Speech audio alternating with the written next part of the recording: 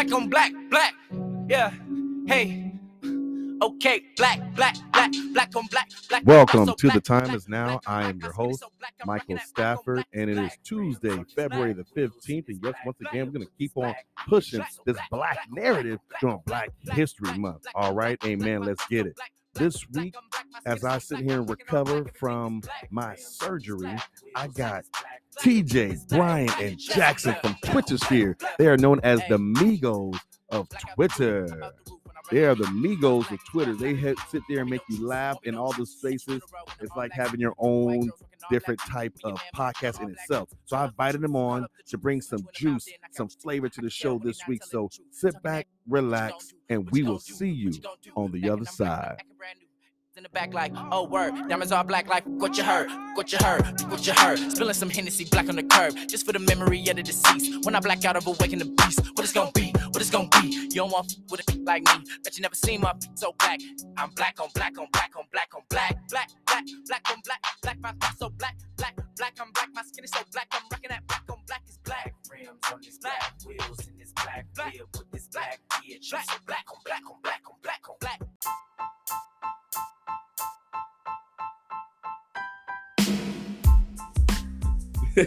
All right. Welcome everybody to The Time Is Now. Man, I am back. I got here TJ, Brian, and Jackson from Lakers Twitter.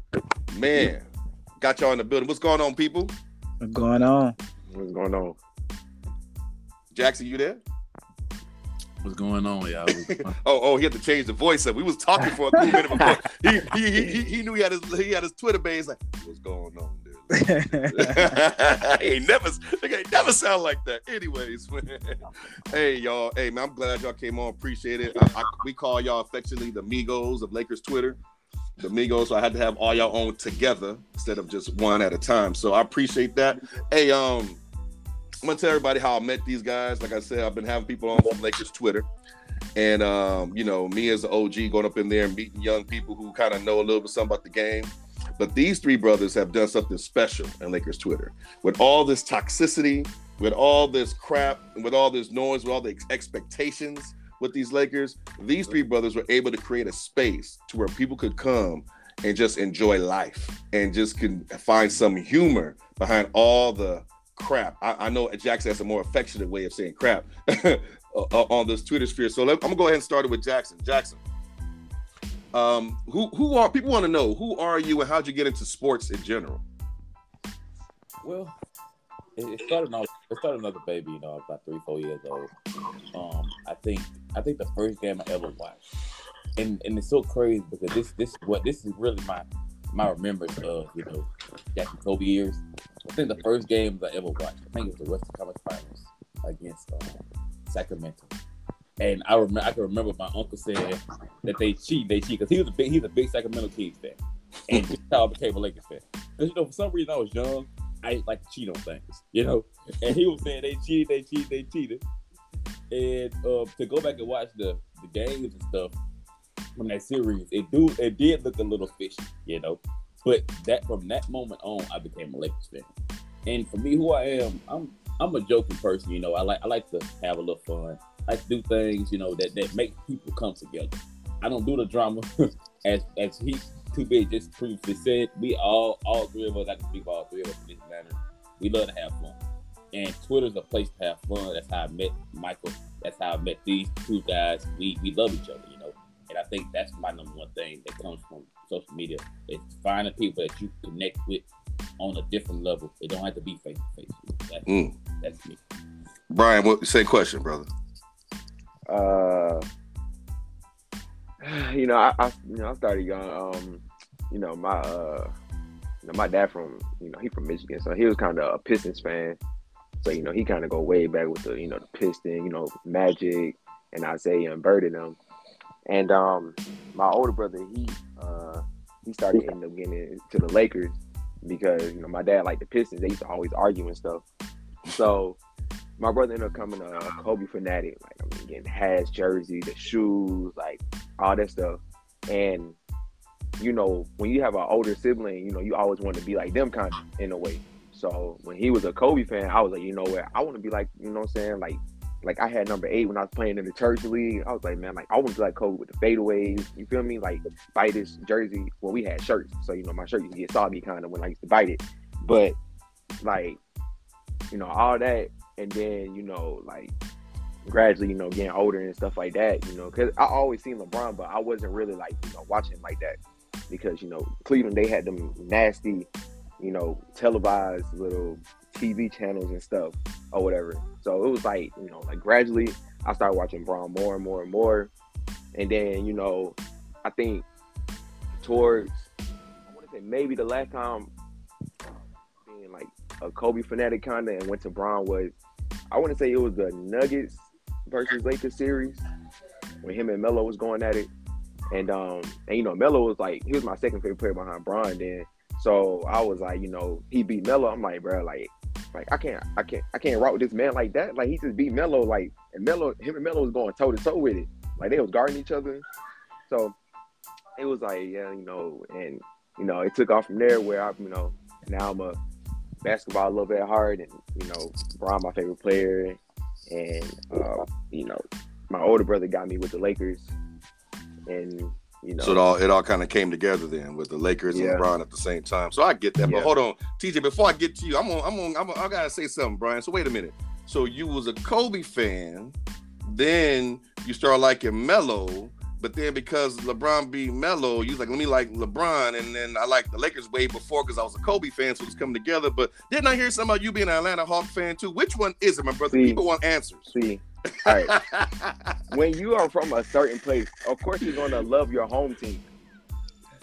Like your home team is gonna be your heart. Okay, because you didn't mention them at all in the whole soliloquy with all the different players. I just want to make sure. Even back then, with the Joe Johnson and Marvin Williams and Jeff Teague and Jamal Crawford and them boys, like of course, So what you're saying is because you're in Atlanta, you got to watch more Atlanta games, but you were still rooting for other players. Exactly. Got it. That makes sense. Now we all got to clear it up. Everybody in. Yeah. I ain't have tickets to fly to LA and Cleveland, Right. Like, no, I get it. Yeah. I knew the answer. I just needed it to be clear for the rest of the Twitter sphere and the Lakers Twitter to understand the depths behind that. So TJ, same to you, my brother. So when did you start really loving sports and elaborate on that a little bit? Let's see. Yeah. Brian, I think the first game I ever watched was Brian when he hit the game winner in Cleveland. It was in Cleveland versus Magic. That was like one of the first time I watched that shit. And after I started watching that shit, well, I ain't really watched no Kobe and them. I did not, I'm outside for real. I'm not watching that. So that happened to be on the TV, and I was like, boy, that boy nice though. And I was like, and he was like one of the dudes like. He had the headband on like Melo, so I always like Melo. Them boys with the headbands used to be nice. You got Allen Iverson, so I like this big dude right here with the headband go crazy though. And so I was like, okay, I gotta start watching this dude. So I remember the first finals versus the Spurs, and he got swept, and my heart was hurt. That was like the first time, like you know how your first feeling like a loss. Like I never really cared about no team, but that was like the first time I cared about a team. And then when they lost, it hurt my feelings. You know what I'm talking about? Yes, that sir. Was the first time that shit hurt my feelings. I was like, so I must really do like Brian. That's my boy. Mm-hmm. So, as time went on, he had that, and another one was the Mavericks. When that series, that shit, I said, yeah, I'm a Brian fan at that point because like it's hurting me to see this nigga lose. So all right, so yeah, and I just went through it with him, And now I just upgraded myself to clutch. I was about to ask you that. I was waiting. I don't follow no team to not put me on they with the basis. I'm not with these fan bases. I got my own fan base, and it's Clutch Sports HC. Clutch Sports Management. Yeah. So don't ask me about the damn Lakers or no Cleveland Cavaliers or no Miami. I don't rock with none of them. Okay, I don't care about the other players. Russell Westbrook is ass. And if you ask me anything, I don't have nothing to do with him. He has another agency, so that's what it is. We don't rock with him. I don't even know why we even asked him to come in the first place. Cause yeah, that's it. So what you saying is we should have got John Wall because he's part of Clutch, right? I told y'all what to do. Pull the trigger. He ready right now. I didn't talk to him. He ready. He ready when y'all get ready. And y'all stop bullshit with this trash ass nigga. But go ahead though. Okay, I needed that laugh. Appreciate you, man, because this is gonna be pre-recorded, but we're gonna talk about something a little recent because we there's a perfect segue to what just occurred not too long ago.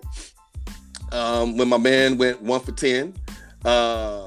And shooting the bricks, as I think Jackson would say, he done. Was it Jackson or TJ say he damn near killed somebody in the stand? He almost killed a fan. Yes, he did. Killed a fan. Almost killed a fan. Every night I watch him, him kill a fan or hit the shot clock. Right. And then I don't know if y'all watched this. Brian, I think you said you were at work, but he got booed. Yep. Got booed in crypto. What that crypto be like? But he got booed. Now this is the thing. I'm a Lakers fan. I'm older than you guys. I've been going back since the Great Western Forum. That to give you a little bit of taste on that. And Lakers fans don't really boo when you're on the team. I think the only person I can remember in recent memory is Dwight, and that was back when he came the first time. And I think they booed him again with Bynum when Bynum went crazy and was hurting people and stuff. So that's really the only 2 times that they really booed. They never really booed. Yeah, and he's from here. Mind you, he's from here, and we love him. So for that to happen, when y'all heard that or heard about that, Jackson, I'm gonna go to you. What do you think that means going forward with Russ? The fact that he got booed at home on national TV. Personally, I think the first straw was how Lakers fans treated him the first 10 games. Because if you remember, everybody was excited. We got Russ. He came out and underperformed. He was having at least 9 turnovers a game. And so for me, I feel like when it came to Russell Westbrook and our team, I think the boos are warranted. And booing him is because of expectations. We didn't put these expectations on you. You chose, because at the end of the day, he could have stayed in Washington. He chose to give Washington Wizards the okay to trade to LA. And he has been a Lakers fan before he was a player. So if you was living in LA, you know what people expect out of LA players. And if you being you knew you could not handle this, or even if you thought you could handle this, and now you're here, because it started with the Twitter. It started, his brothers and all the people that be coming in there. They go back and tell him what he said. That hurts him because even though he is a basketball player, as a person, he's human. Your hometown, it hurts you to be booed, and I think that all plays a part in why he plays the way he does. When you was about to break up the mental aspect, that's more so what's going on right now. It's all mental. When if I love a certain place and nobody there loves me, that's when, you know what I'm saying? Because the only people that love him is the Russell Westbrook fans. So when I'm at a certain place where I grew up at, and I'm getting booed and I'm getting talked about in these spaces nonstop, I'm going to feel a certain way. And I'm not going to play the best of my abilities because you know what I realized to be? I'm pushed on to Brian or TJ. I realized this. These players in the NBA, when it comes to where they're from or where they live or whatever you want to call it, they are sensitive. It's mental. You said it best. Is it something wrong with his mental? And I believe it is. I believe because it ain't no way. Number one, it ain't no way you shoot top back. You shoot shots on the backboard. Ain't no way you shoot shots and you hit the fans like my boy TJ said. Ain't no way you can't shoot the same shot you've been shooting for your whole career. Yeah. It's your whole career. Yeah. So that's what a mental aspect comes into play. And that's why I say it's warranted. Too big. I wish they would boo him every time he touched the ball until he played right. Because booing you shouldn't hurt your mental. It should make you play better. It should motivate you. It should make you cower under pressure. If you were that dude, former MVP and all these other accolades, the king of triple doubles, this should motivate you. Like if you really friends with Nip, neighborhood Nip, and everything that embodies that game when you put up 20, 20, and 20, that's a mental. That you can't. Nope. Name a dude you can remember recent history do 20, 20, 20. Maybe Wilt. I mean, I'm saying I was about to say that.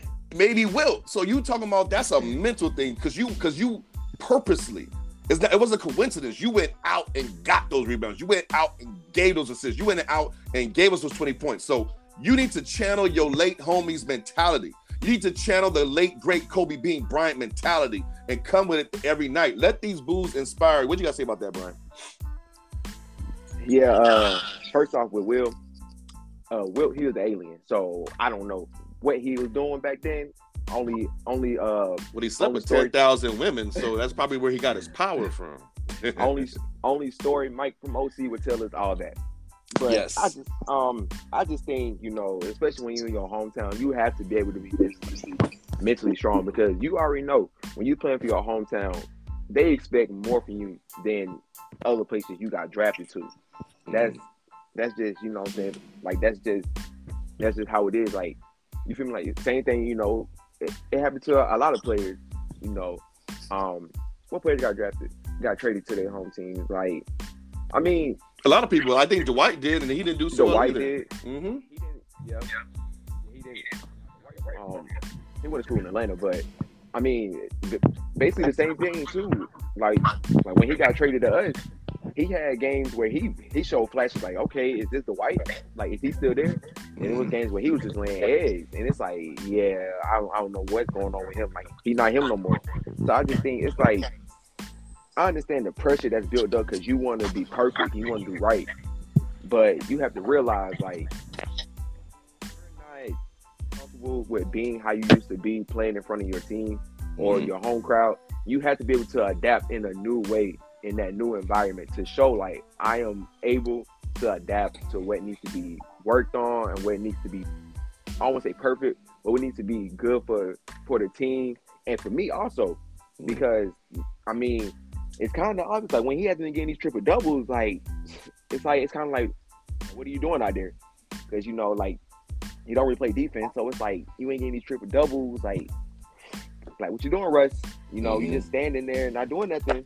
You know, and you know, when I came home and I watched the fourth quarter in OT, and me and my brother was watching it, and I didn't see Russ out there. I'm like, there's no way Frank benched him.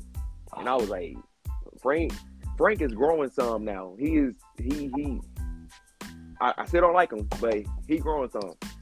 So, but yeah, I'm like, it's just yeah. You gotta be mentally strong. Yeah, man. Like, and to go back about with the Lakers' history with the players who either are drafted here or traded here or came in a free agency. We have Lonzo drafted here who didn't play his best. Yeah, we see him playing better with Chicago, even though he's always hurt. And then we had Trevor Ariza win the championship here. And we even have Byron Scott, who's from Inglewood, who won a championship here along Magic. But see, the common denominator is these guys were all role players. None of them were stars. All role players. So it's easy for them to get into their roles. So if we could forget about Russ making $44 million, if we could forget about him being a former MVP, blah, blah, blah, blah, blah. Because Lakers have had former scoring championships like Bob McAdoo, and these guys come off the bench. They've had this throughout the history. So if someone can convince, this is my thing, if someone can convince Russ to come off the bench, we talked about this in Twitter sphere over a month ago. Do you think, TJ, that it's possible that Russ could be convinced to be a role player and not a star? Hell no. I don't think nothing about that nigga. I really just think, like, Russell Westbrook is he said one time, he said, y'all want me to do this? No, the fuck, I never said that. I never said I wanted you to do that. I didn't want your other fucking take. Don't tell me what the fuck I said, Westbrook. I really, like, if you say y'all want me to get all these stats and stuff, that was just crazy to me. Like, oh, I know what type of time he on now. So I was like, oh yeah, after I saw that, I was like, oh yeah, this is over. But I know what type of game he trying to do. Like, hey, TJ, even real quick, remember we was in that Twitter space and his brother and his cousin, whatever, started mentioning, like, when he had a bad game, they started mentioning, well, what about his triple double? Remember that? Yeah, like, are we really gonna do this right now? What about our record? Why they didn't talk about the record? You know what they said about the record? And the Lakers lost that game. We not healthy. Yeah. Okay, cool. When all three of them played, though, we like 8-8. 9, like, you're not making no sense to me, Ray. Since you want to be like, I don't get this, bro. Like Russell Westbrook can never be a role player. He don't got the right mind for that. This is you talking about a man who made Passion Play. Come on now, that man being no role player. He just can't do that. I don't know what we're gonna do with him, but it's bad. It's like a bad soda, or soda went bad. You know what I'm talking about? When the soda first hit, when you first get that soda, it hit, don't it? But when you leave that bitch out, all the fizz is gone. Huh? It gone. He dead now. His leg dead. It's like, I'm sorry, bro. He like a bad soda, bro. That boy. I'm like a bad soda. Well, we don't want to as Guru would say, pack up Russ too much, right? I don't. You know what? I'm old. I need help with this. I never wanted to ask about this publicly because I'm like, I don't want to look too old. I'm gonna ask my brothers here. I mean, now the whole world gonna hear. But what the hell does pack up mean? Where did that come from? What does it mean? Let's pack them up. I got packed up. What the hell does that mean, man? I only hear it in Twitter. Packing them up mean put them in a blunt. You know, we gonna pack them up. Is that what that mean, really? Stuff the blunt, pack them up, smoke that pack. You know? So Michael, pack like you think about that, but when people in the street say pack them up, it's saying we're gonna kill them. That's what people say. Yeah. Now for them, they said pack them up, meaning I guess get them about a bad taker. Pile on somebody like the old people say we're gonna pile on. Don't pile on it. We're gonna pile on that. Basically, yeah. So pack them up means to. Well, wait, time out. You said in these streets, is that like in the South? Because I never really heard that in LA. So is that mean pack them up? I'm about to like pack some bullets up into them. I'm about to dump on them. Like I'm gonna roll them in a pack, or they say, it's a lot that they say, bro. But at the end I need some help.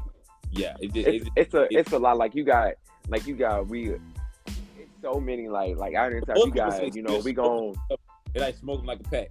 Okay. Like, you know, we smoking on. You know, blah blah. So say you got beef with somebody, right? Yeah. And you don't like him, you can be like, yeah, we smoking on him tonight. We smoking on his pack tonight. So basically, it's like you know, we don't fuck with him. You feel me? Like he you know. You understand too, B. like exactly like okay, if there's somebody in LA that you don't like, you feel me? And you know it's you and a few friends who don't like him because y'all got beef. Then you be like, it's all good though, because we smoking on his pack tonight, you know. Like we smoking on, like. And so they for short they just say packing them up because I kept hearing it and I kind of got an understanding kind of what it meant, but I'm like, where did this crap come from? I got tired of hearing about it. I don't like new slang. I'm old.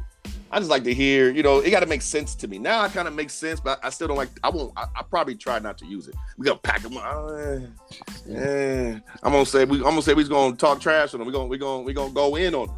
That's what he said, like, go in.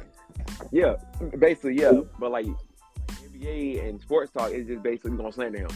Slander him. We're gonna pile on, as Mike from OC would say. We're gonna pile on. You know what I'm saying? So, hey, just for the listeners, real quick, because if y'all don't know, because I'm inviting all y'all Twitter sphere people on as I recover from surgery. I'm pre-recording everything for the month. So, people calling me Two Bigs because on Twitter I had to change my name because I believe, and Jackson will back me up with this. He actually broke it down for everyone else to understand it better. Is that I believe in the two big philosophy. We're having two bigs out there for anchoring your defense, but they say the new way of basketball clogs the paint, so blah, blah, blah, blah, blah. But I say more so because Anthony Davis doesn't like to play the five, at least at the time. I say you need to have Dwight or another big behind him to anchor the defense. So I affectionately changed my name to Two Bigs. I was trolling everybody who hated the Two Bigs theory, especially those like Julian and others like that. But that's where the Two Bigs came from, people. All right, so before we get out of here on this segment, we're like I said, we've been packing up Westbrook this whole time about Lakers. But as the Lakers sit right now, still below 500. But now I see like everyone's coming back fully healthy to some degree, except for Nunn, who needs to be gone. We ain't gonna talk about that.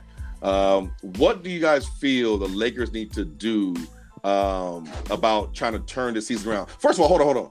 Do you think it's possible that the Lakers can actually have a chance at a championship? And if so, what do you think they need to do that? I'm gonna start with TJ this time. Yeah, we got a chance. As long what do they need to do? Is stay healthy. That's just it. Just stay healthy and tweak a couple moves at the deadline. I'm being real with you. As long as AD and Brian though, you can ask Jack, you can ask Brian. we don't need Russell Westbrook, but if he there, he there. But I'm just saying, like, we can win a championship without you because we done did it. So it's just the way we got to. It's just a little thing we got to tweak around who got to play this position. Brian definitely got to play point guard for that to happen. And I don't know what you do with Westbrook in that situation, but I don't know. But like, yeah, AD got to play the 5, and we can actually like. It just depends on who to move. Like they definitely gotta make moves at deadline though. It can't be stand still, stand pat. You can't just do that. Who do you feel should be moved? THC.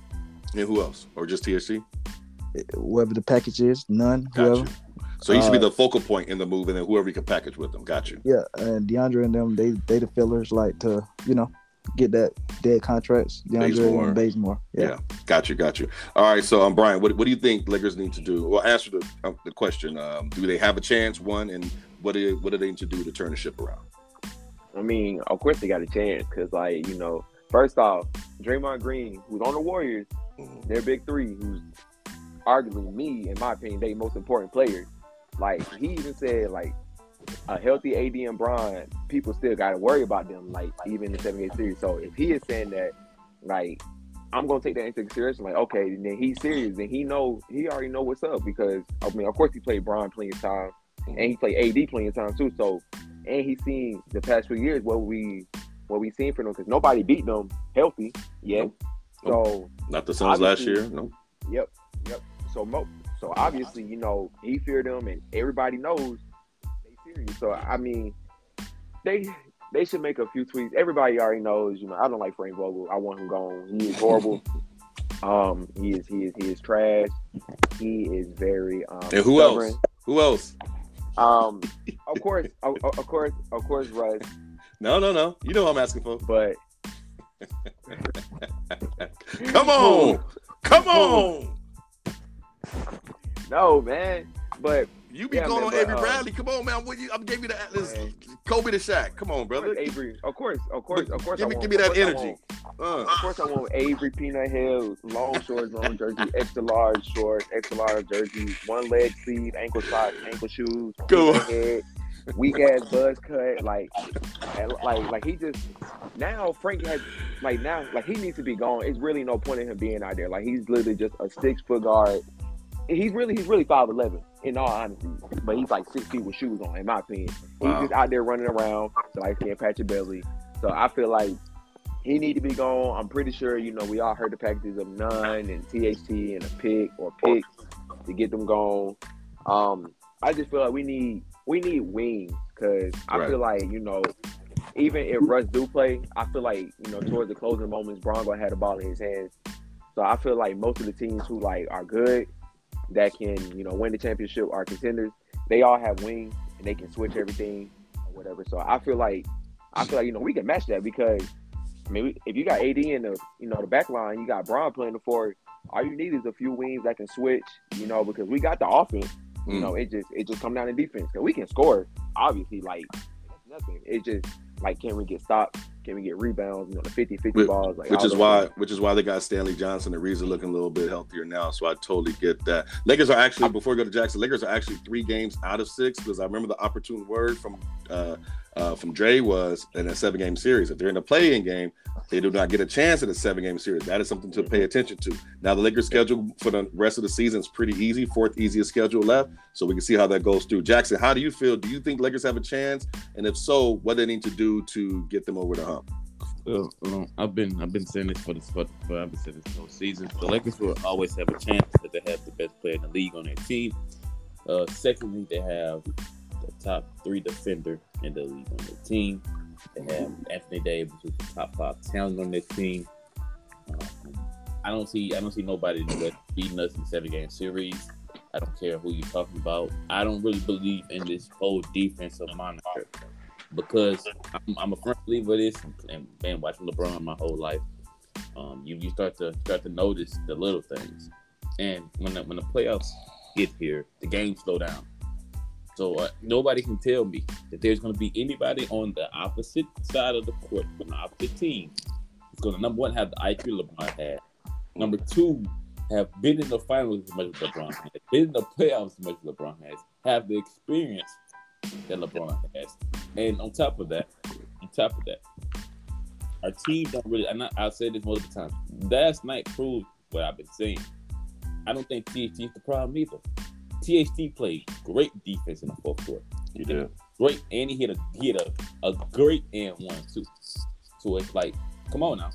Russell Westbrook is the issue. He's the issue because he's the one chip that don't fit. He's the one thing that don't fit with the team. Yeah. THT and Russ is basically the same player. The only thing that's different is the age, right? THT's age, he can do a little more. He still got athleticism. He don't have a left hand, but he makes up for it. You know, he plays defense. You know, so I think if you could trade Russ for some quality role players, kind of like what they did to get Russ, some quality role players, and fill out their team around the margins. That's the best thing. I don't think we make a big splash. I think in all honesty too, if we could trade Russ to John Wall, that's a great thing to do. But it's all about what it's ain't about what we want, Michael. Because at the end of the day, it's about what the team see fit or what the team see as the issue. In all honesty, if last night didn't show y'all, if this ain't it ain't showing y'all, I honestly don't think. I think the only person that get traded is none. Because his $5 million will get you into a lot of contracts. And if you add his $5 million plus those two guys, DJ Wayne and Ken Bazemore, that'll get you up to like $10 million right there. So in all honesty, THT don't need to be traded. People expecting a big splash. It ain't gonna happen because we got LeBron and Davis. We don't need no big splash. Our team gonna be fine. I think we still win. I think we beat everybody in 5. I'm not lying. I think we beat everybody in 5. I don't think you can't mess with these guys. Michael, they don't run no pick and rolls throughout the season. They have the most unguardable pick and roll in the league. Mm-hmm. Yep. It's gonna be dangerous. It's gonna get dangerous, man. Russell Westbrook got to go though. Yeah, I agree. I don't think THT and Russ are the same player, but I understand why you say that. I understand the analogy. I think John Wall and Russ are more similar than anything else. Neither of them got a jump shot, and they all attack the basket. And they all have high athleticism. The difference is Russ is healthy, and John Wall's seldomly healthy.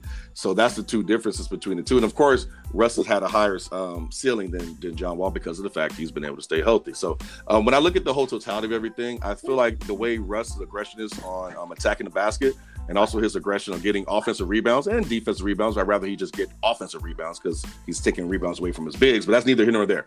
The point is, I feel like the Lakers can turn it around. They're not far out of being out of the play-in game scenario. But in all honesty, I don't see them being better than the Suns or the Warriors from what I can see now. I know a lot of players are like the Grizzlies, the Jazz. I think these are all the Nuggets. I think these are all regular season teams. Just like in the East, I think most of those teams are regular season. I think the Bulls are great. I think they're regular season teams. I think there's a difference between playing people on back-to-backs and traveling here and catching people on different nights versus 7-game series, game slows down, and so forth and so on. So I feel like the Lakers have a chance of making some noise, but I don't feel as if they're too late in the season. Vogel hasn't made the proper adjustments. I think he's finally doing it. Him benching Russ twice now in late game scenarios. One the time they lost, this time they win. I feel like he's sending a message like, hey, if you don't play well, because Russ would turn the ball over and walk back on defense. Russ would shoot a horrible bank shot and walk back on defense. Now, I'm going to absolve LeBron. LeBron do the same thing. He'll complain about a foul and then walk back on defense. So no one can really be absolved. But at the end of the day, LeBron is going to have a more effective game. LeBron's going to play defense. LeBron's going to take it to the basket, get and ones, AD catch it. See what I'm saying? So that's what THT, like you said, his offense was like. He was 0 of 5 before that overtime and win bucket. But why was he in the game over Russ? Because he was playing defense. See, and Vogel's a defensive coach. So in that one play, I was at the Staples Center on my birthday when Russ allowed Reggie Jackson to do that spin. But that was actually Russ's man. But he went directly to AR-15, Russ to the trap. But Russ tried to go for the steal and gave him an open lane. So it's just stuff like that to why people are like booing, like, we don't hate him. We want him to be good. We want him to be great. But we just need you to play competent, high IQ basketball. There's no reason why a rookie should have a higher IQ than you in the league. There's no reason why the lowest paid player on the team in Monk should be doing the role that you're supposed to be doing. He's giving us the effort, the consistency, and the buckets and the decision making that you're not giving us. The finishing on the basket that you're not giving us, Russ, and that's a problem. So with that, I'm gonna take a short break. When we come back, we're gonna dabble into some NFL talk, some Super Bowl talk, and also we're going to talk a little bit about some of the other teams in the league. You've been listening to The Time Is Now.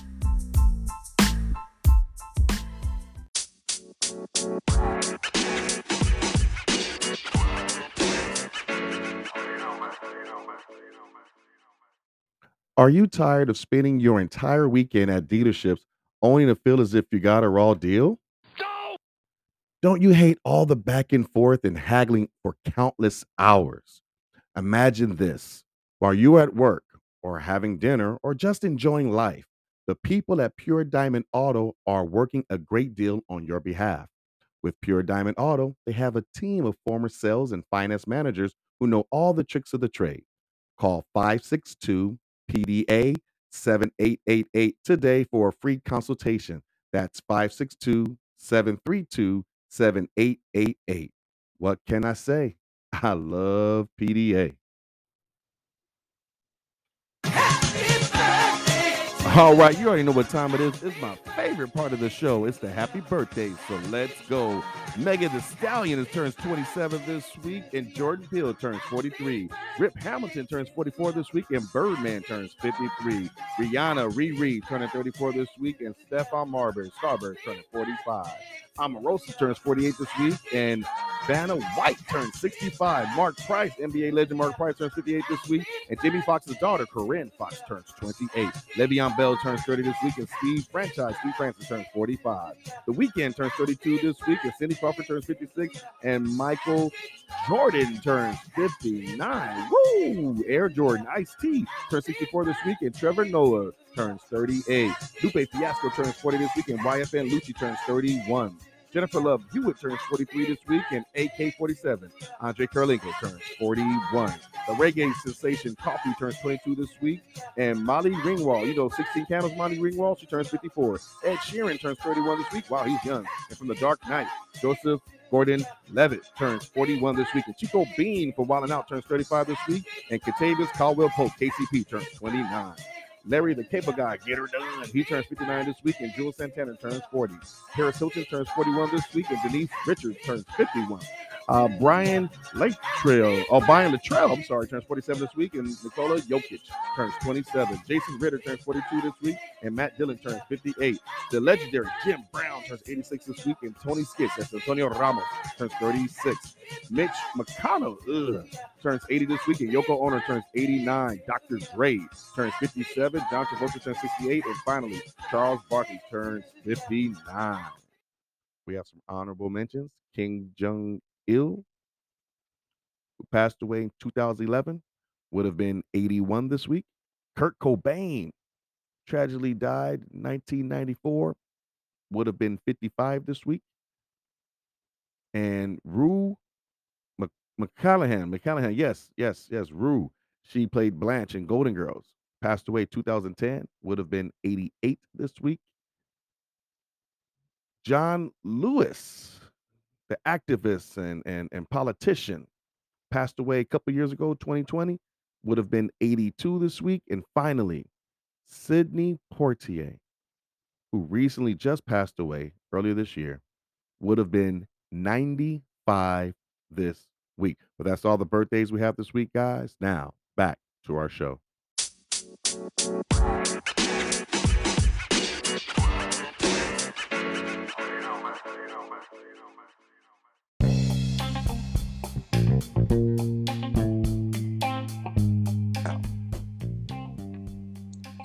All right, everybody, welcome back to the show.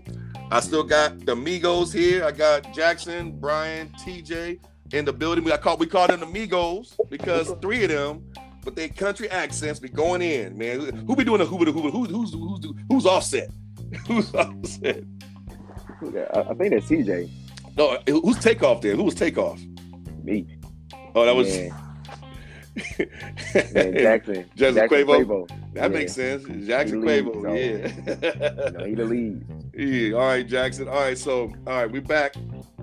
Real quick, while we're still talking about basketball, and we were talking about the Lakers' chances last time we were here. I'm noticing different teams. The team that I'm more surprised about are the Grizzlies. I remember when they went 10-1 without Ja. Ja came back. They lost a few games, and then people were booing him. And then all of a sudden, now he's MVP conversations, and they balling again. What do y'all got to say? Who's your surprise team this year, and what do you got to say about them? I'll let Brian go first. I'll say the Bulls. The Bulls, okay.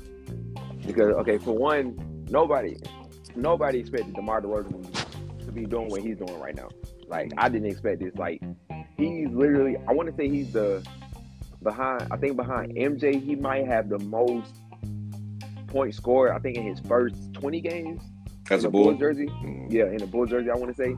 So it's like seeing him doing what he's doing, and then seeing Lonzo doing what he's doing. He's being the two-way point guard that they needed. Alex Caruso doing what he's doing.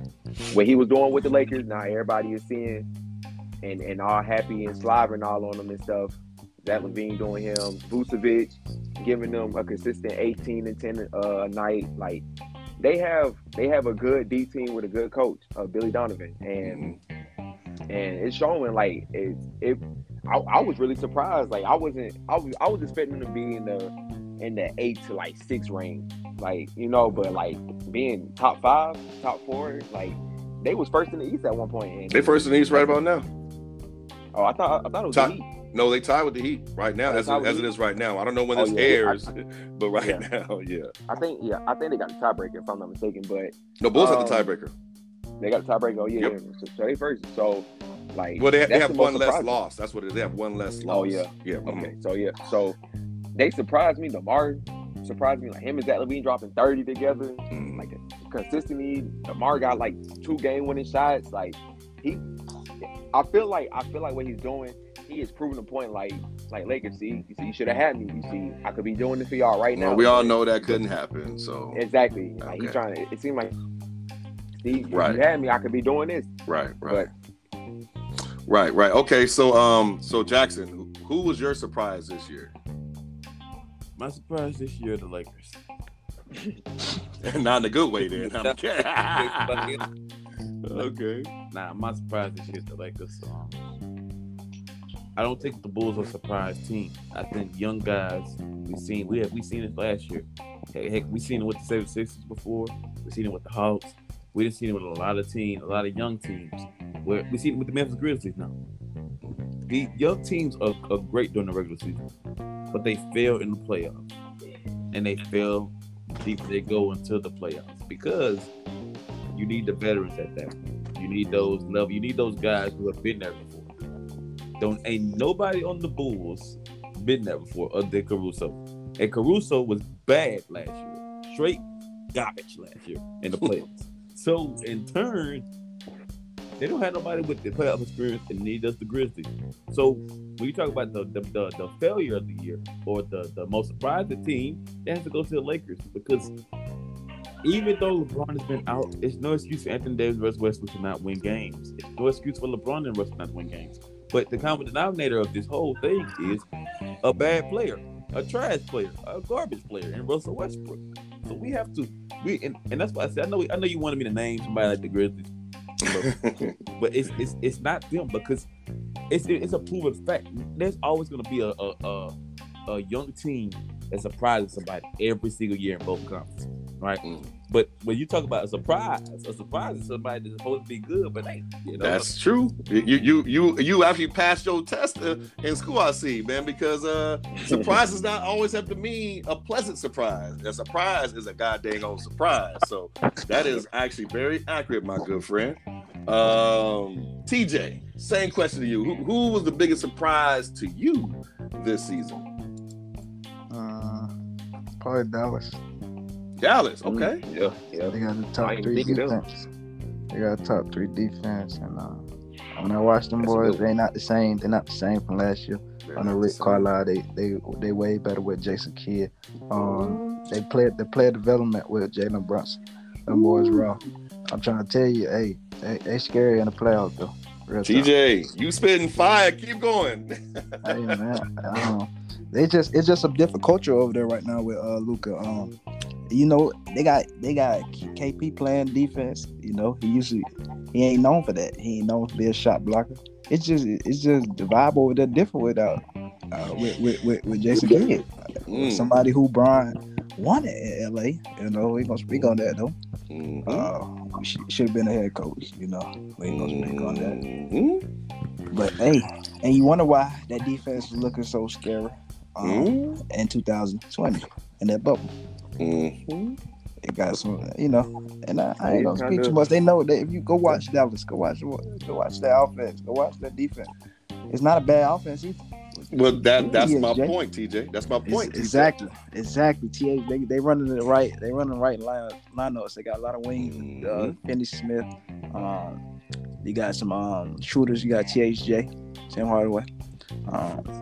You got plenty of lineups they can run over there in Dallas with a lot of big bodies, and they only have to run a 5. They don't really have to run a center out there. Right. Well, that's the thing though, TJ.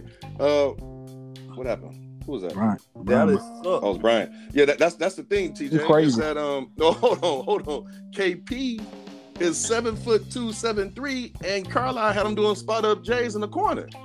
I was like, wait a minute. Oh my God, it was bad. Remember? That was nasty basketball. And he tried to say, "Oh, that's how the league is going these days." And I'm like, "Bruh, no, listen.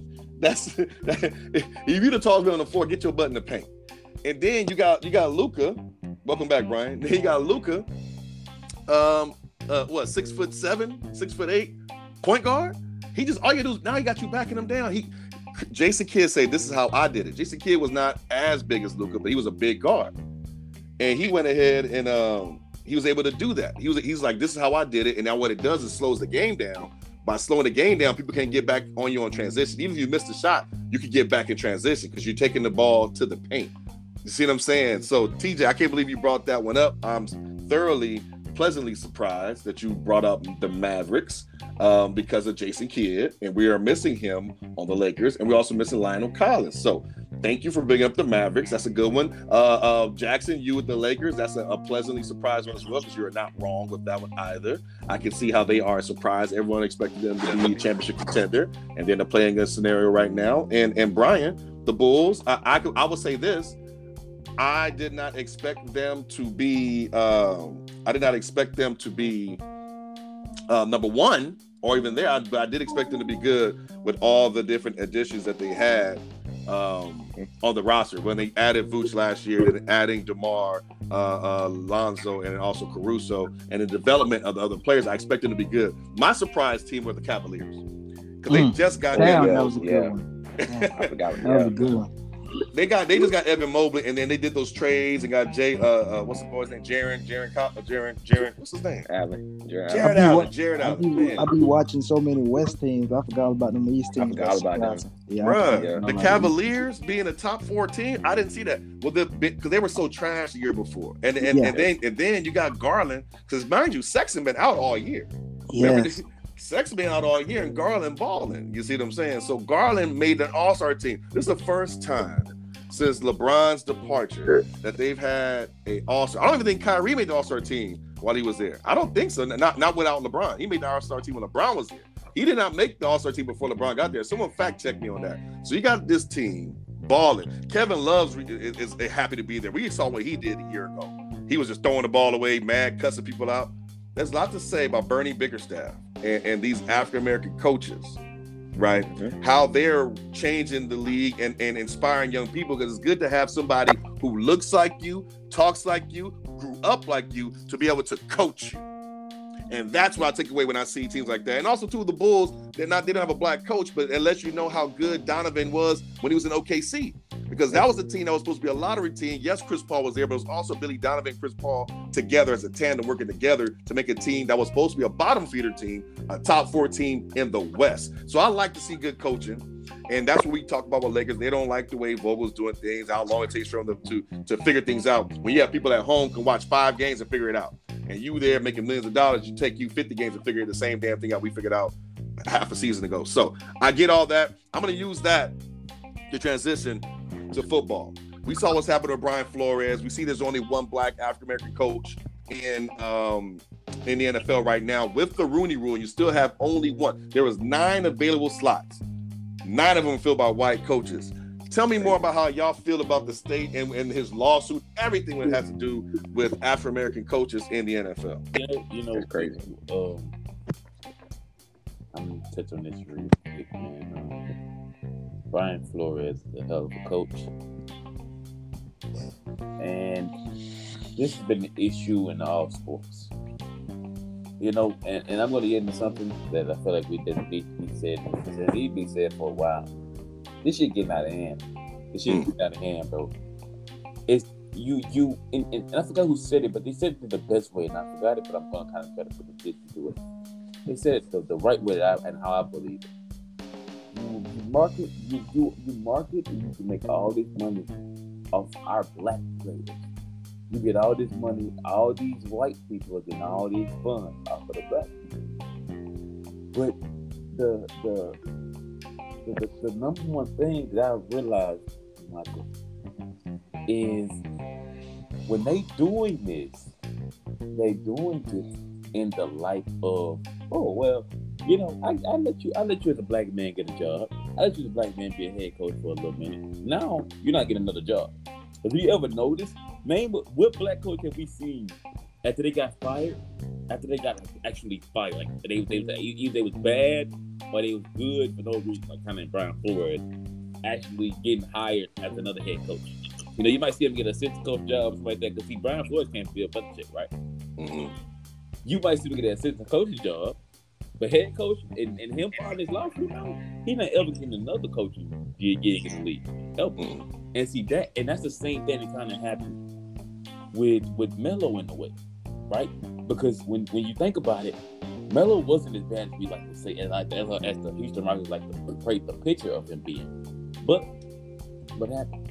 He had a beef with D'Antoni, and D'Antoni made a way to get him out the league. Yep, made a way to get him out of the league. And so it's always the white people figuring out a way to stop the black men. Y'all are profited off of nothing but black men. Because at the end of the day, let's be honest about this. There's nothing against white people, but y'all are not marketable. let's tell some facts. Like, you can't tell me that they could have used Jimmy Fredette or Rick Barry or some of those guys. I mean, Larry Bird was marketable. You know, Larry Bird he's an anomaly. But you can't tell me these guys are marketable. You can't tell me that you can sit these, you can go and put these people on all these major platforms, put these people in. Because if you ever notice, too big, when has a white man ever been a face of the league? Think about that. In the NFL? In basketball, I'm talking backball right now. It was Larry Bird the last time. The NFL, it has been Tom Brady. Oh yeah. Who was for him? Yeah, you had all these guys, but Peyton, Tom Brady, Joe Montana. It was all white quarterbacks, right? White quarterbacks, yeah. But see, the running backs was who? The wide receivers was who? Come on now. The defensive players was who? Yeah. But that's my point, and that's what I'm saying. When black people, that's why I say, bro, you know, Michael, that's why we do this. And you know, the woman that said shut up and joke to LeBron, this plays a hand in what they're doing to Brian Flores. They're telling him to shut up, and you either going to shut your mouth and not say anything about what's going on here, or you never get another job again. And that's the ultimate that you get being a black man in a country or in a position when they don't want you to be in that position. You know, Eric Bieniemy, he's about to be a head coach for the United States. You think the Saints are bad this year? He's gonna be a head coach the year after that? Come on now. Sean Payton did a great job this year, but he was 7-8 or 8-7. Come on now. But if that was Eric Bieniemy doing that, he's fired. He'd be fired. Yep. So that is the number one thing, and I think we have to get out of that. But I said this to you last night. I'm let Brian and TJ go, bro. I just want to say this real quick because I want your opinion. I said this. We have to rebrand ourselves as people.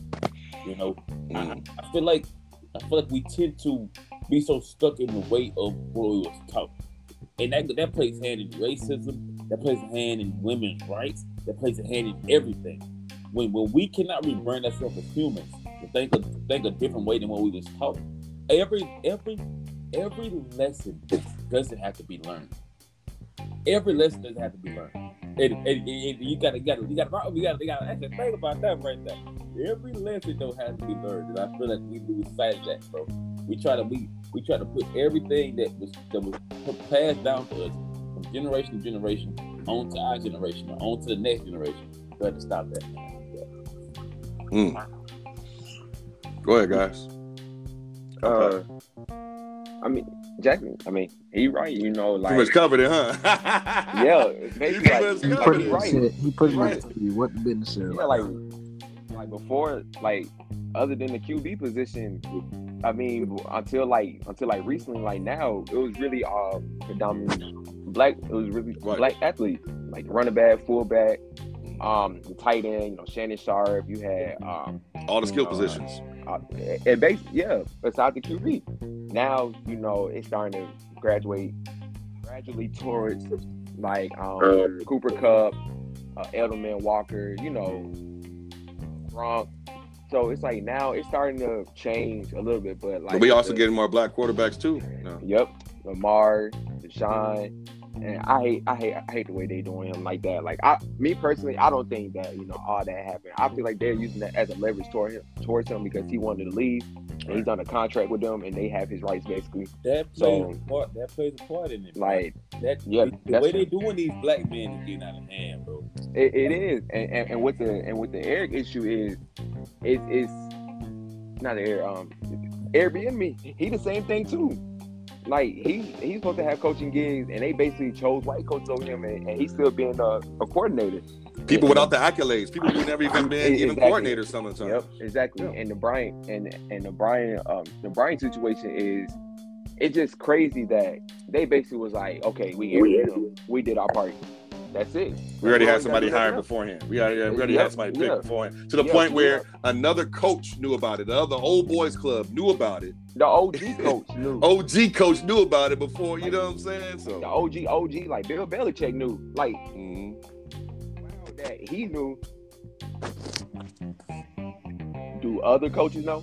Or is it just the known upper echelon type coaches who know?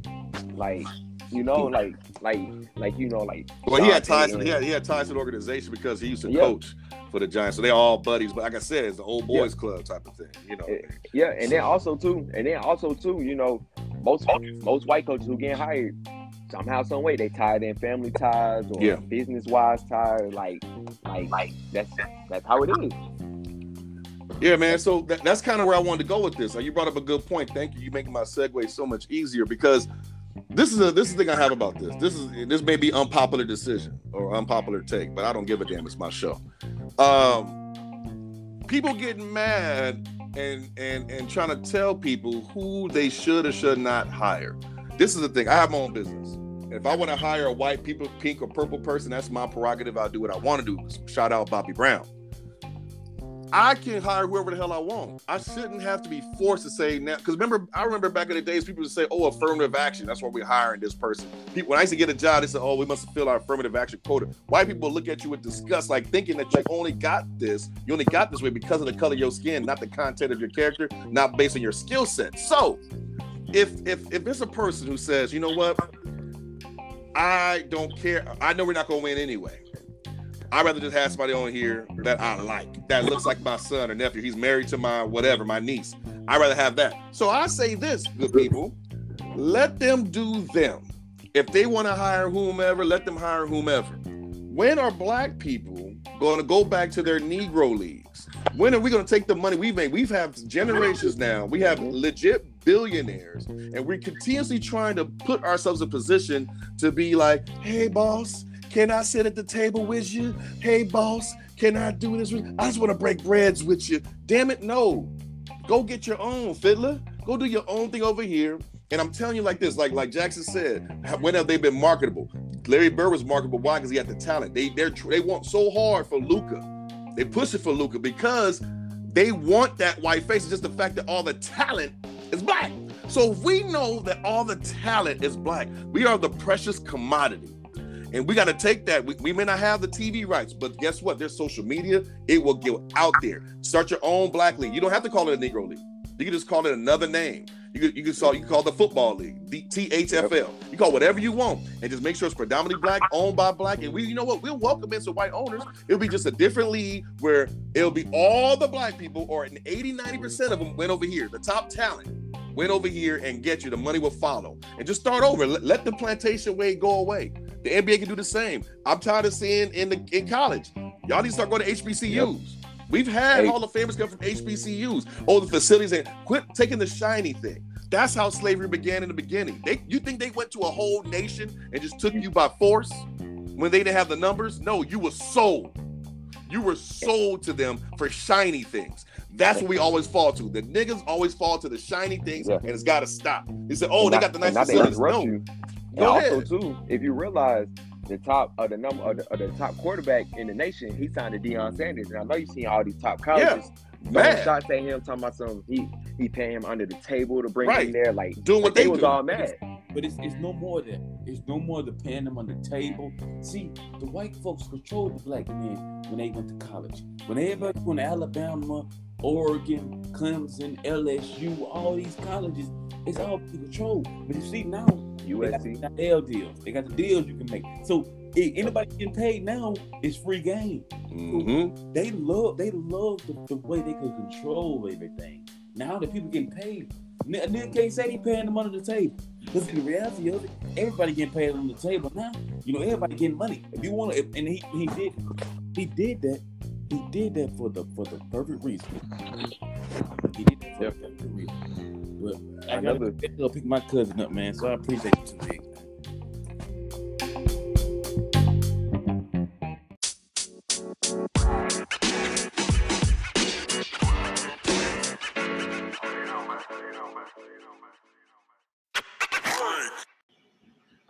We do not own the rights to this music. I see you moving, baby, yeah. And you're looking good. Said you're looking fine. Everything's gonna be alright. Yeah, yeah. Out of your body tonight. Oh, everything's gonna be alright. It's gonna be alright.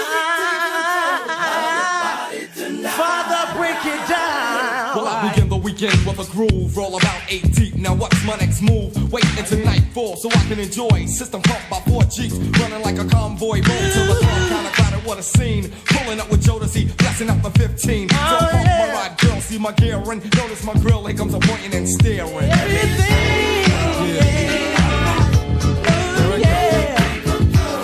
Come on, baby. Let the music take control.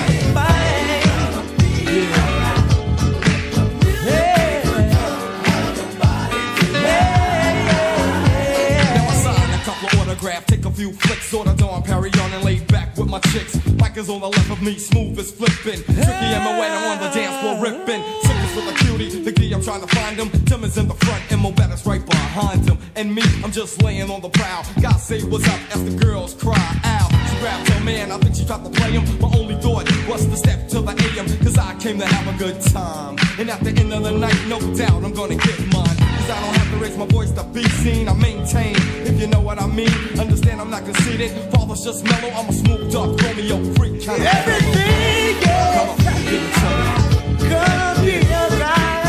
I see you on the dance floor, baby. Help your body tonight.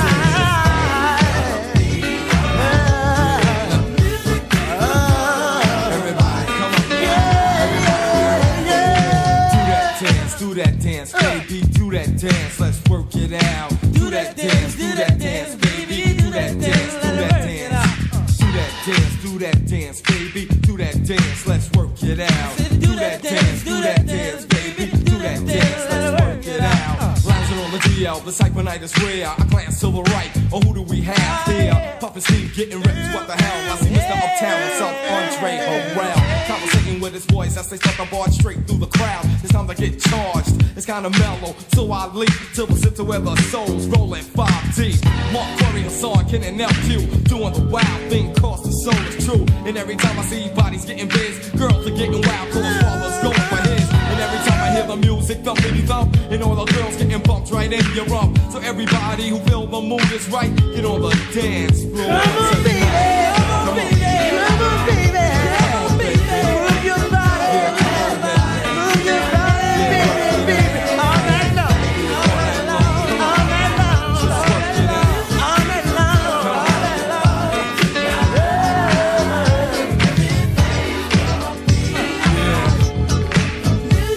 Come on. Let the music take control of your body. Everybody dance with me.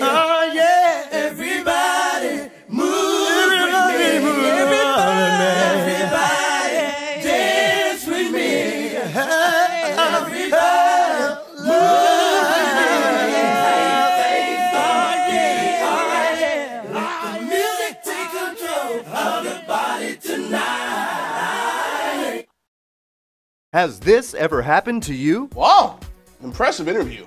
You're so well spoken, but we're looking for someone with a lot less experience who knows Sean McVay. You understand, right, brother?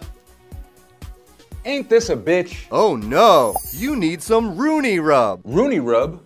What's that? It's the only rub that gets you NFL head coaching love, or your money back guaranteed. Here's how it works. Apply a generous amount of Rooney Rub all over your body, wait 3.5 minutes, maybe even faux, and presto!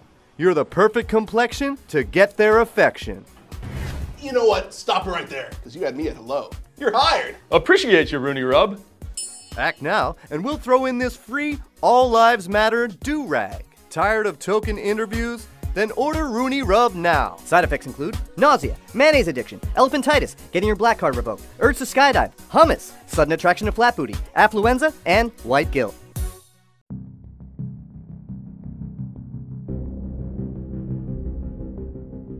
So I had to bring this back. I had to come back to this because I can't shake this. I had to take time to actually look these things up because Brian Flores, what he came out to talk about, and to take that stance and sue the NFL for their tactics when it comes to the Rooney Rule or lack thereof. I had to sit there and really take a deep dive at this because I'm like, how many black coaches do I even recall in the NFL? And I made the stance where I'm like, why? I mean, I applaud what he's doing. I'm like, you can't really force people to get someone that they don't want. You can't tell me at my job what I can and cannot do. Now, you can tell me who I can interview. That doesn't mean I can't have my mind made up already. So I get that part as well. But at the end of the day, shouldn't this be about winning? We watch these games and we're all so enthralled. We're so invested into our teams, and when our teams lose, we're so gut wrench. You know how many tragedies has happened over the families across America? You can go on social media and you'll see people getting so emotional and so crazed about their teams that they're destroying their own property. They're ripping their flat screens out of the walls because they believe that their organizations actually give a damn about them winning. If that's the case, you would just hire the best candidate, wouldn't you? This goes back to the age-old thing to where it's like, hey, we're going to have the best talent. We don't mind having 75% of our league being African-American men because they are the fastest and strongest and they were bred this way through slavery and whatever. But damn it, we're not going to let them be the leaders of our organization. We're not going to let them be the leaders of our football teams. And that used to even channel down to quarterback. They used to think, they still kind of do think this way, that the black player is just not smart enough. You have to be the smartest one on the team to be able to orchestrate an offense, to be able to read defenses, to be able to have your hand touch the ball every single down. They said, I don't want to trust that to some nigga. I'm keeping a buck with you guys today. I'm being raw. That's what it is. And then they would get quarterbacks. They even had someone like Warren Moon, who's probably the best quarterback of all times, but he didn't have enough years in the NFL. Why? Why is that? They wanted to make him change positions because you're black. You can't be a quarterback. You could run fast, be a receiver, be a kicker, be anything else besides a quarterback. And he refused. He went and played in Canada and blew it up over there. Destroyed it.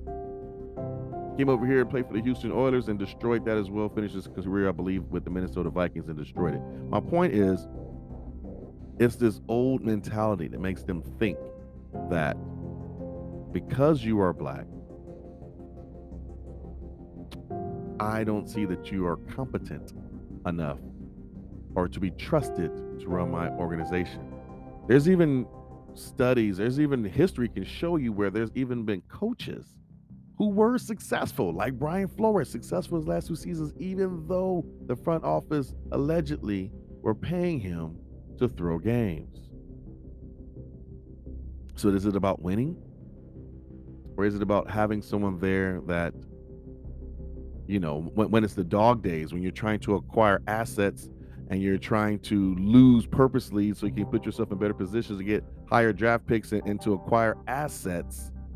Like, okay, while this period of time, we're not trying to win right now, so we go ahead and hire this boy right here to fit our Rooney Rule quota. You can't say, hey, look at us.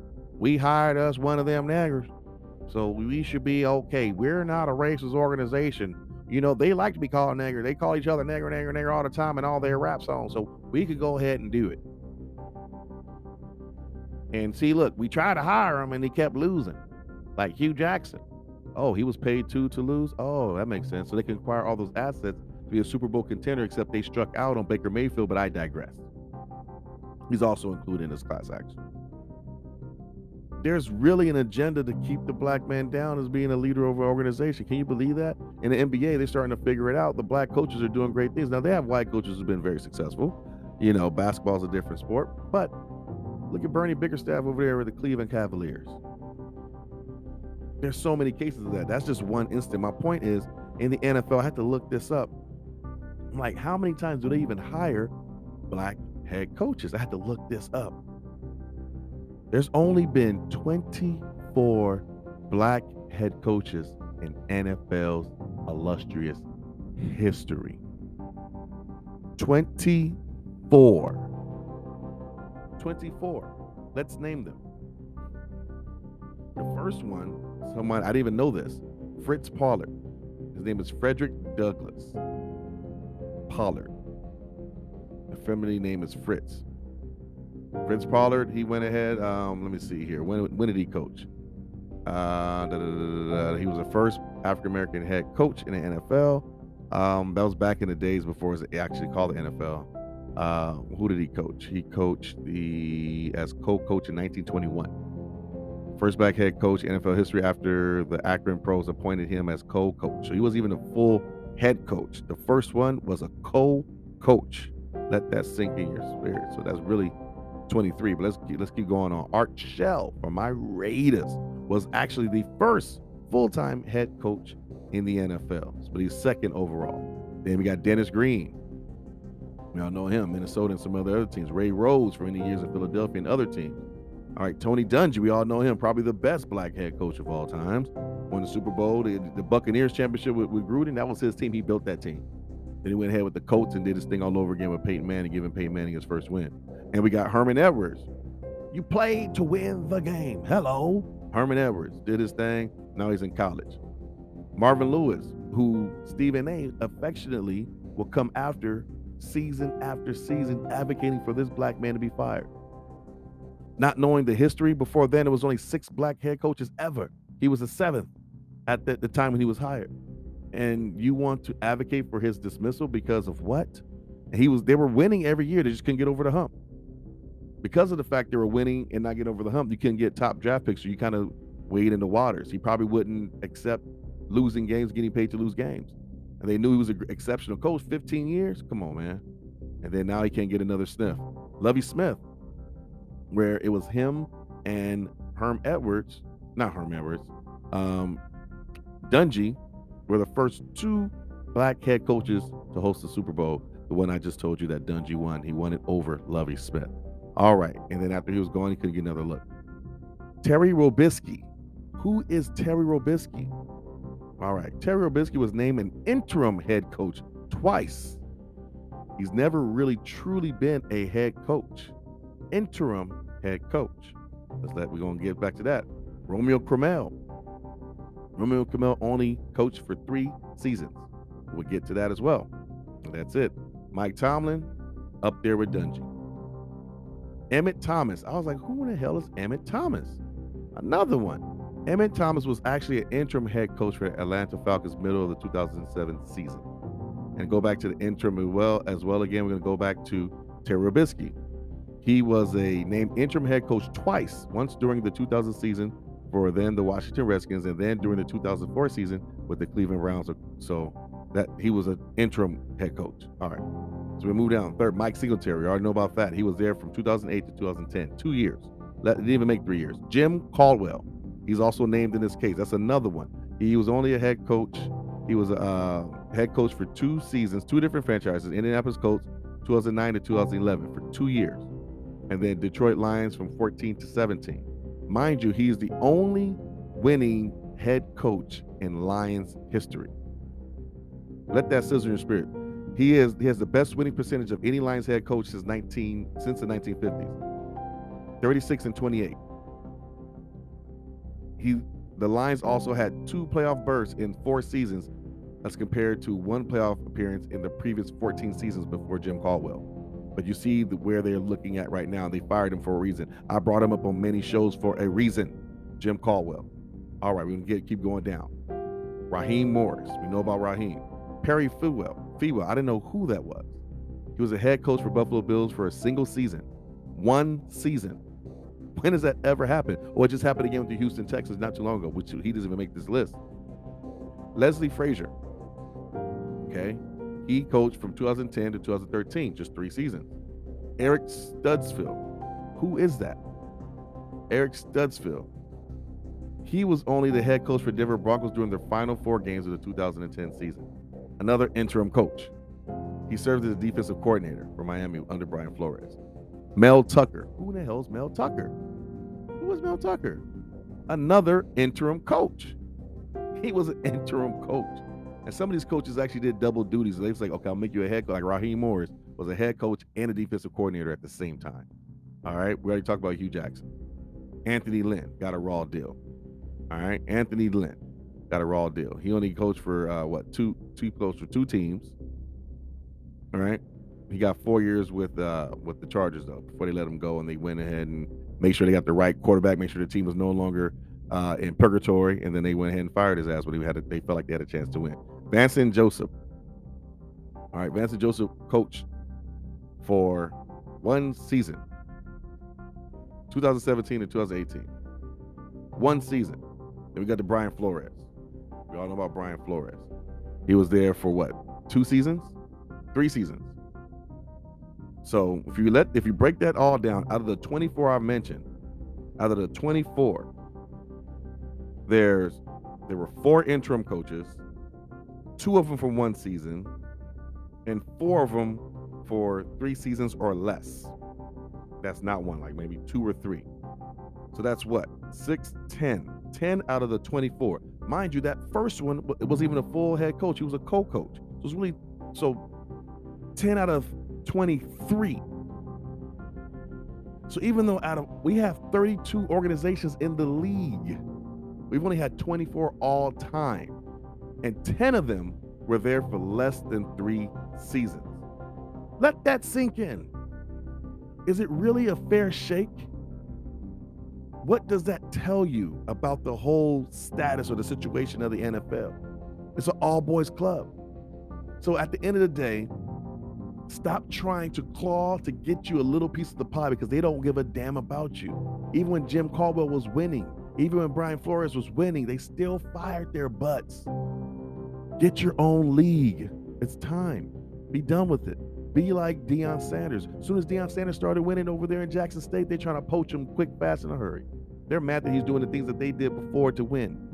When the playing fields are equal, they don't like that. They're going to show you the shiny thing. They're going to show you they have the facilities and this and that and this and that. Don't buy into it. Stay to your ground. You may not get those TV contracts at first, but you know what? People are going to want to see top talent. And if the Negro League or whatever league you want to call it has all the top talent, they're going to tune in. I'm sure there's going to be some black stations going to pick it up. There's going to be one rogue white station that picks it up, and their ratings going to shoot through the roof. They might even develop an app, which is what they're doing. They say, okay, you want to watch this? $5 a month on an app. And people will buy the hell out of that stuff. They want to see the top talent. They want to see their favorite players playing on Sunday. You can play them on the same day, same times as the NFL, and watch their ratings. And it's going to keep on happening. You just got to be brave enough to do it, NFL. I'm sorry, not NFL, but black players, black coaches, black billionaires. Oprah, go ahead and buy a few teams. P. Diddy, go ahead and buy a few teams. Jay-Z, buy some teams. You already got the infrastructure, how to do it. You be on the inside as a mole, knowing how to do it. Go ahead and do that. Tyler Perry, go ahead and do that. All you black billionaires, Kevin Hart, go ahead and do that. Eddie Murphy, go ahead and do that. Bob Johnson, go ahead and do that. Do that. Put your money together. Get your own league. Start with 12 teams. They will come. Those 70% of players, you take 70% of any asset in any organization, they will crumble. So now you're forced to get players from God knows where to fill in the gaps. And watch how poor the player is going to look. Just wait and see. Just wait and see. Time for change. Change is now. Until next time.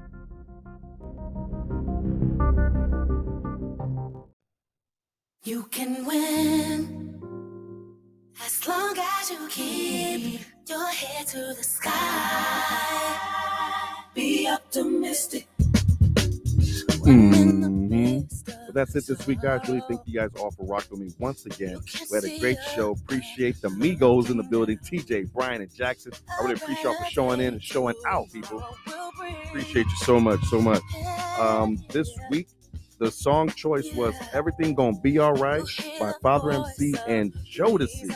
Man, what a classic track. Appreciate all my faithful listeners. Appreciate all you guys, all my new listeners coming in as we grow and grow the show. Remember, if you like the show, like it.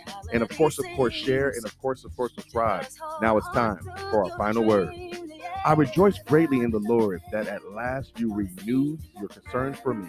Indeed, you were concerned, but you had no opportunity to show it. I am not saying this because I am in need, for I have learned to be content whatever the circumstances. I know what it is to be in need, and I know what it is to have plenty. I have learned the secret of being content in any and every situation, whether well fed or hungry, whether living in plenty or in want.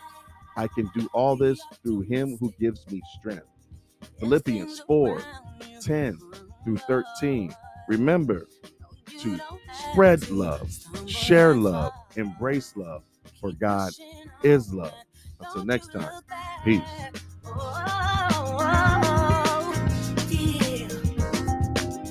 I know the storms and strife cloud up your outlook on life. Just sing ahead and you'll be inspired to reach high.